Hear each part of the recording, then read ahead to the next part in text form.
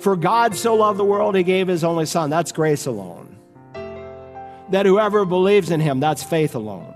When you come to the point and you say, God, I'm bankrupt, I can do nothing. I put my full weight in the Lord Jesus and his death, burial, and resurrection, the gospel, the power to save. In a moment's time, you're born again. The Spirit of God comes to live inside of you, and everything changes from the inside out.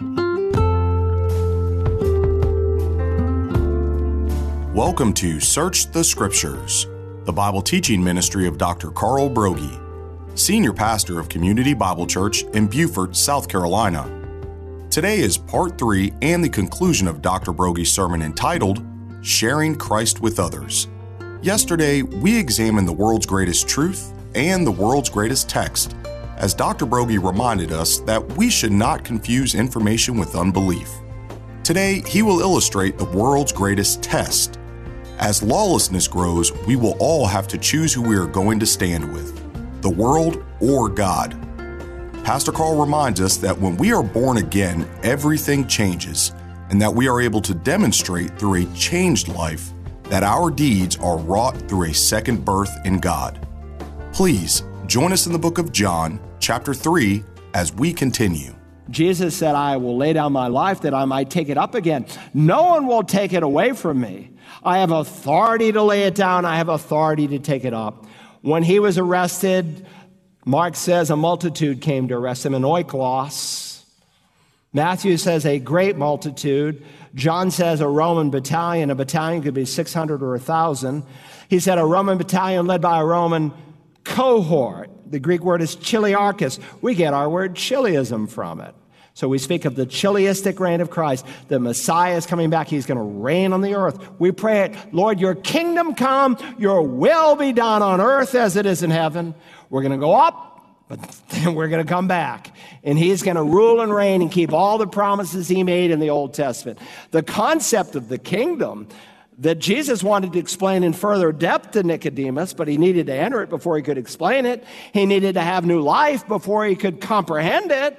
But the concept of the kingdom is an Old Testament truth. The length of time is given in the New Testament. So a Roman battalion led by a leader of 1,000 men comes. Jesus said, whom do you seek? Jesus the Nazarene. And he simply says, I am. Moses is at a burning bush. He sees a miracle bush burning in the wilderness, but it's not burned up. It's a miracle bush. He approaches it and God says, take off your shoes. You're on holy ground. And they have this conversation. At one point, he asks your name. God, what's your name? The Jewish people are going to ask me. God said, you tell them my name is Yahweh. You tell them I am whom I am sends you today. Not I was, not I will be, but I am. It's the divine, sacred, covenant name of God. There are many names for God, many compound names for God. But the most special name of God, given in all of Scripture, capital L, capital O-R-D, it's distinguished in our English Bibles, is Yahweh. Whom do you seek? Jesus the Nazarene, Yahweh. And what happens? They all fall back. By the way, there's a Greek translation of the Old Testament. It's called the Septuagint. And that word fall back or fall down is found in one place in the Old Testament. When God pushes down the walls of Jericho. Jesus, by taking to his lips the divine name, pushes down 1,000 men on his back. He doesn't say, well, we're leaving here, guys. No, he permits them to get back up. No one will take his life. He'll give it. He said, you can take me today. He loved his own to the end. He permitted those men to nail him to that cross. It wasn't accidental. It was a choice. It was not those nails that held him to the cross. He had legions of angels he could call down. It was his love, which is the third reason. Reason number one, your good deeds can't save because they can never remove the stain of sin. Reason number two, they can never satisfy the just requirements of sin. And reason number three is because God is love. God said, here's the penalty, but I love you, so I'm going to pay the penalty. God demonstrated his love towards us, and that while we were yet sinners worthy of death, Christ dies for us. But just because he died, it's not automatic. His death is sufficient to save anyone, but it only becomes efficient for you who believe. Only those who looked at the bronze serpent instantly lived. So again, verses 14 and 15. And as Moses lifted up the serpent in the wilderness, even so the Son of Man be lifted up, so that whoever believes may in him have eternal life. Now, what does that mean, believe in him? By the way, he has already said earlier in John 6:47, the one who believes in me has eternal life. Not will have, but has. Eternal life is something you can get today. Because eternal life is not simply heaven. This is eternal life, that they might know you, the only true God, and Jesus Christ whom you have sent. It's knowing the Lord, not just that he exists. All men know he exists. When you meet a person who says, I'm an agnostic or I'm an atheist, with all gentleness, just think in your mind, he's a liar. Because that's what he is. He's not an atheist. He's not an agnostic. He may say that with his lips, but according to Romans 1, he knows there's a God. Because God's invisible attributes, his eternal power, his divine nature are clearly seen through the things that he has made, so that men are without excuse. But just knowing that God exists, even though they knew God, they did not acknowledge him as God. Just knowing that he exists doesn't mean you know him personally. And that's what he designed you for. Augustine said, our hearts are restless until they find their rest in thee, O Lord. Pascal, the great scientist and philosopher and physicist, said there's a God-shaped vacuum in the heart of every man that cannot be filled by any created thing, but only by God the Creator made known through Jesus Christ. And you can spend your whole life achieving fame and fortune or whatever is important to you and come up empty, because you will in the end. Because the Lord made you so you could know him. So, what would you say? Why God should let you into heaven? What is the way to have a new birth? Maybe some of you wrote out in the margin of your mind, I don't know what I would say. What would that tell me as a pastor? It just tells me you're lost. Now, do I blame you for not knowing? Of course not. We're all born not knowing. Whoever will call upon the name of Jesus, he's talking about contextually according to the prophet Joel, will be saved. But how can you call on Jesus unless you first hear about Jesus? How will you ever hear about Jesus until someone goes and tells you about Jesus? That's his argument in Romans 10. I was 18 years old when I heard the plan of salvation for the first time in my life. I told some people, meet the pastor recently, my grandfather was 86. It's almost like God preserved his life so I could get saved and I could go share the most important thing in the world to me with my grandfather. But if you don't know, it just means you're lost. Some people think they know. Some of you, why should God let you into heaven? What do you do to get a new birth? And you just give an answer of works. If you could be saved by human effort, by good works, by obedience to the law, then Christ is dead in vain, Galatians 2:21. He wouldn't have had to have died. He could have just come and been a supermodel, skipped the crucifixion, ascended right into heaven. But he doesn't ascend into heaven until he first chooses to die. The third equation, this is the Protestant Reformation. Do Catholics deny that Jesus is God, died on a cross, was buried in a tomb, was raised from the dead? No. In fact, they are more accurate than many liberal Protestants are. They would affirm those things. They would just say they're not enough. They would say your faith in Christ plus the good works you do will secure salvation. So Luther, on October the 31st, puts on the door of the church 95 departures from Holy Scripture. What's the Roman Catholic reaction? It's called the Council of Trent. They meet from 1542 on a number of different occasions until 1568, and they produce this document. It's a great read. And in it, just to paraphrase one of the canons, I think it's Canon 68, they say, anyone who teaches that justification is simply on the basis of grace appropriated by faith, and that good works do not help to contribute to that salvation, he is to be damned. He is to be anathema. And of course, Vatican I, Vatican II, 2010, the College of Cardinals reaffirmed that teaching. Look, the problem with that answer, like the one before, two problems. One, it's saying, though you shouted from the cross, it's finished. Tetelestai, it's a first century Greek word that they wrote on a tax receipt when you paid your tax. They put it out in the margin next to your name. Tetelestai, paid in full. Though you shouted it was paid in full, it wasn't. Number two, you're not really owning your sin. You see, for so many years, when I said, well, God, part of the reason you should let me in is because I've done A, B, C, and D, and I've never done E, F, and G. What was I saying? Because I'm a good guy. And Jesus said, it's not those who are well who need a doctor, those who are sick. I didn't come to save, in air quotes here, the righteous. I came to call sinners to repentance. Unless you repent, you perish. Unless you change your mind about your sin, that it damns you, that it separates you, that it invites the wrath of God, and it needs to be forgiven and cleansed, and you can't do it, you're not savable yet. But when you put your faith in Christ alone, there it is, sola gratia, sola fide. The left corner, grace alone, faith alone. Important catchphrases from the Protestant Reformation. For God so loved the world, he gave his only son. That's grace alone. That whoever believes in him, that's faith alone. When you come to the point and you say, God, I'm bankrupt, I can do nothing. I put my full weight in the Lord Jesus and his death, burial, and resurrection, the gospel, the power to save. In a moment's time, you're born again. The Spirit of God comes to live inside of you, and everything changes from the inside out. That brings us to the world's greatest text. The world's greatest text, verse 16, for God so loved the world, he gave his only begotten Son, that whoever believes in him should not perish, but have, present tense, eternal life. Notice how the verse begins, for, it's gar. In other words, he's helping to expand on the thought that he just gave in verse 15 as to why the Son of Man would be lifted up. God gave his Son simply not by sending him into the world, but that he might lift him up on a cross. His one and only Son, his monogene, his uniquely begotten Son. He gave his Son. Jesus did not simply come into this world, he was sent into this world. You and I, we were born into this world. Jesus was sent into this world. He leaves heaven and he becomes a man. And he comes for the express purpose of dying for us. Now, there are some brothers in Christ in our nation who say that Jesus did not die for everyone. He just died for a select few, for the elect. And if you listen carefully, you will pick up their wording. Oh, Jesus dies for those who will repent and believe.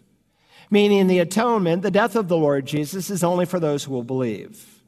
And they take verses like this, John 10 and verse 11, I am the good shepherd lays down his life for his sheep. There it is, they say. He didn't die for all, he died for his sheep.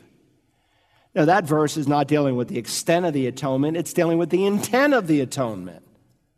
That when the Lord Jesus died there on Golgotha, that he died especially for those who would embrace the payment that he would make. Not for those who would ignore it, not for those who would blaspheme it, not for those who would speak evil and disdain it, but for those who would embrace it. He loved us so much. And by the way, the death of Christ is not only the basis of justification, it's also the basis of condemnation in Scripture. No one will be able to say, well, Lord, even if I wanted to believe, you didn't give me an opportunity because Jesus didn't die for me. No, his death will condemn you because he made a provision and you rejected that provision. It's like a man who's on death row and the governor pardons him. If he says, I don't want the pardon, and there's one famous case when a man was to be hung and he rejected the pardon, they had no choice but to hang him. Well, God hasn't provided just a pardon. He's provided forgiveness. And there's a difference. A judge can pardon you, but he can't forgive you. God pardons us. He forgives us. He washes us as white as snow. He imputes the righteousness of the Lord Jesus to you. But listen, you say, well, how is this an expression of Christ's love? For God so loved the world. Seems to me like, how does this show that Jesus loves us? In fact, some people would take John 3:16. I remember Phil Donahue. I was a relatively new Christian. Jerry Falwell, I used to love that guy. He'd get on national TV and he'd get into these debates and he'd charge hell with a squirt gun. And Phil Donahue said, well, tell me, Jerry, you got a son, don't you? Yeah, well, if you had only one son, would you give your son to die for someone else? And if you did, how would that be shown that you love somebody else? I mean, why don't you get off your mighty throne and die for that person? How is God loving us? By giving his son. How is that an expression of the love of God? God demonstrates his love towards us. And how is that an expression of God's love? Why didn't he come down the Father and die? It's a good question. Dr. Falwell had a good answer. Now, there are some verses, by the way, that express Christ's love. The Lord Jesus speaks of how he loved me and gave himself up for me, or Paul quotes that. But this verse is speaking of the Father's love. How is it an expression of the Father's love? Because God the Father and God the Son and God the Spirit, I might add, are inseparable. We don't worship three gods. We worship one God who exists in three co-equal, co-eternal persons. God was in Christ reconciling the world to himself, Paul will write in 2 Corinthians 5:19. And so indeed, it is an expression, and I could draw it out this morning, but I won't for time. The Spirit was engaged as well. He is the monogene. He is the uniquely begotten Son of God. Why? Because he's virgin born. Remember, we don't believe he was created. We believe that the one was sent into the world. He leaves heaven as the Holy Spirit overshadows Mary's womb. Let's go finally quickly to the third point, the world's greatest text. The world's greatest test, I should say. The world's greatest test. So beyond the greatest truth, the greatest text, we come now to the greatest test. How do I know if I've really believed? Listen, the demons believe and tremble. How do I know if I've believed? Listen, there's a lot of people who know it's by grace, not by works. They know the plan of salvation, which is a prerequisite to genuine conversion. You have to know that much, and even a child can get it. But you can know that and still die and go straight to hell. I had a professor at Boston College who could articulate justification by grace alone as that history professor taught Luther's position, which was the biblical position, on how God saves a person. But he was a professed agnostic. You can know how to be saved and be lost. So what is the test? Beginning in verse 17. For God did not send the Son into the world to judge the world, but that the world might be saved through him. Again, the prophet said, behold, a virgin will conceive and bear a son, and the child's name will be called God with us. God, Emmanuel, God with us. The angel Gabriel said, the Holy Spirit will come upon you, and the power of the Most High will overshadow you, and for that reason, the Holy Child shall be called the Son of God. So, verse 17, for God did not send the Son into the world to judge the world, but that the world might be saved through him. In other words, Jesus didn't come into this world to bring a message of condemnation. Why not? Because we're already condemned.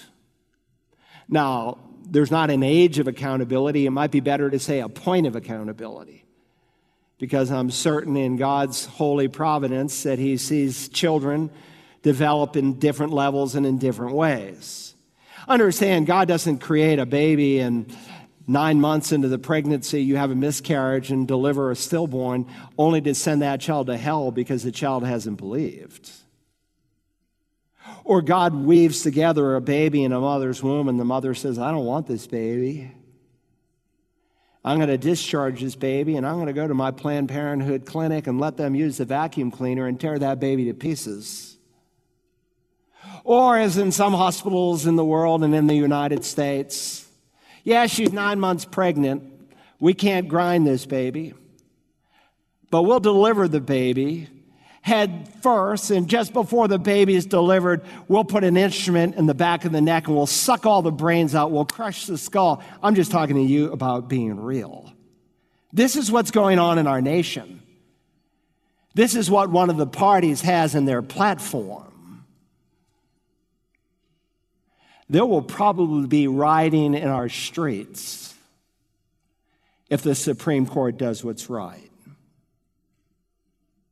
Now, I'm holding out a hand of forgiveness.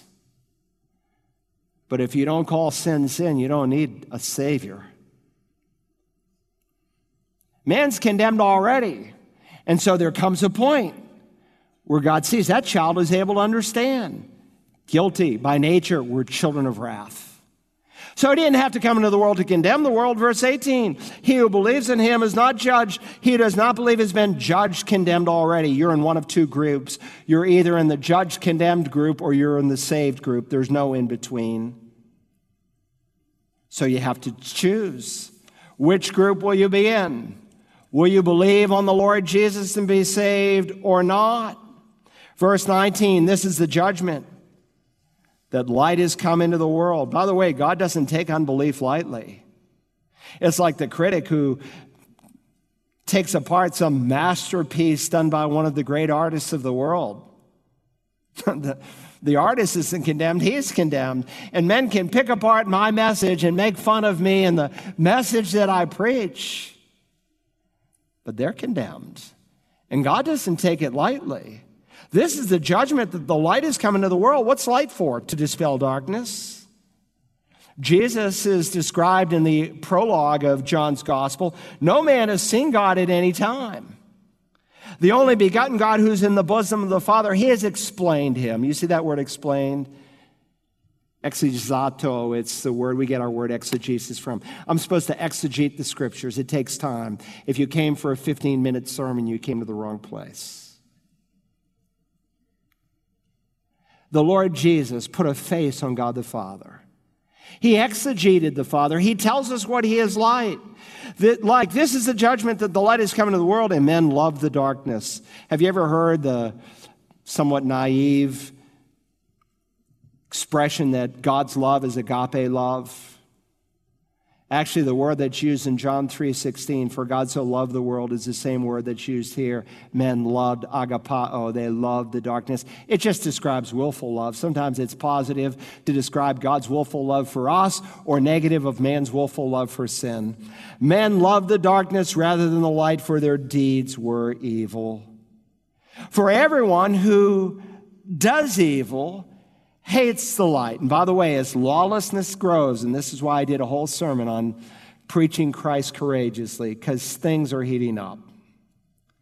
And you have to choose who you're going to stand with. These kids go off to college and they are in for like a shock.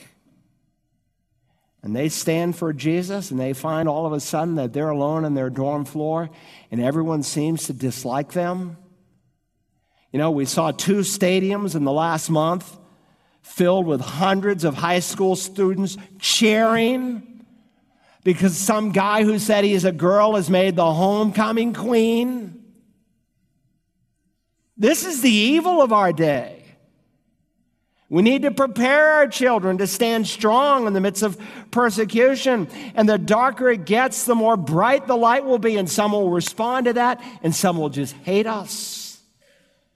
But, verse 21, he who practices the truth comes to the light so that his deeds may be manifested as having been wrought in God.